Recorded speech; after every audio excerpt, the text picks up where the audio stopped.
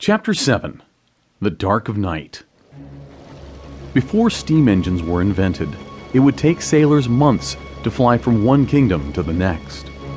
But the Lady Anne was light and had 2 strong propellers. Patch hoped to reach the edge of the kingdoms in 2 weeks. It was dangerous to travel in the night sky. Between the larger islands where the bears lived, there were hundreds of smaller rocks. During the day, the bears could see the rocks and avoid them, but at night, the rocks were impossible to see. If a big rock hit a ship's propeller, it could break the propeller and leave the sailors stranded, or worse.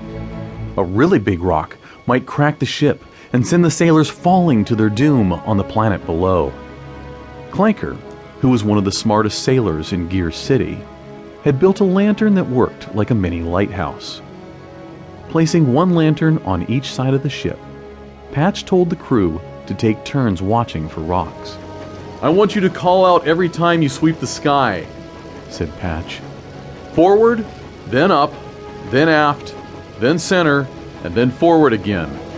Beams of light shot out from each side of the Lady Anne as Clanker and Grunt swept the sky with the lanterns. "Port side all clear," called Grunt over the noise from the steam engine and the large propellers. "Starboard all clear," said Clanker. Sam and Brock watched them for an hour as Patch had commanded, and then went to the forward crew bunks to sleep. It had been a long day, and even though the ship was rumbling with noise, the 2 young pirates fell asleep. What seemed like only moments later, Brock woke up with the feeling he was tipping over. The bunk Brock was sleeping on was tilting upward, and suddenly he found himself falling out of bed and crashing into Sam. After landing with a thud, Brock heard yelling from above them. Sam and Brock quickly picked themselves off the floor and climbed up to the main deck. "Hard to port!" yelled Patch. His voice could barely be heard above the sound of the screaming engines. "Full steam on starboard! Swing the port blades into reverse!" Brock and Sam watched, not knowing what to do. Something bad had happened, but they didn't know what. Then Sam turned to look forward. His mouth dropped in fear. Directly in front of them was a large rock coming straight at them. The port side propeller was no longer spinning as Trotter and Grunt pulled at the rotation gears with all their strength. They were turning the propeller to face backward, but Sam could see that they weren't going fast enough. Patch was at the wheel, looking very upset. Below the decks, Clanker was throwing more fuel pellets into the firebox, trying to make the engine run faster, while Caroline got ready to turn on the port side propeller. "Hurry!" yelled Patch as Sprocket flew around squawking. The rock was getting bigger and bigger as Sam and Brock looked on in fear.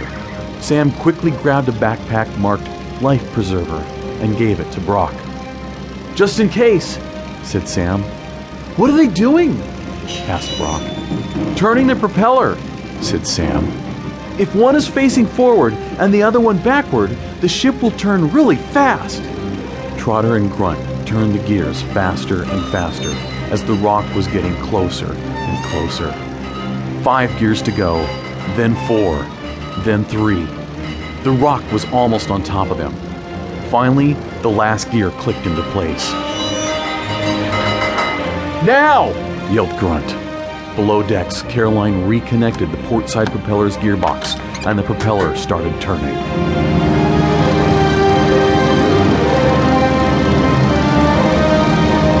On the main deck, Sam and Brock saw the propeller roar to life and felt the ship make a sharp turn. Brock watched as the rock passed by, missing the starboard propeller by inches. "Full stop!" commanded Patch. Caroline disconnected both gearboxes, and the propellers slowly stopped spinning. Patch let go of the wheel and walked over to the port side propeller. "Get that back into forward position," Patch commanded Grunt.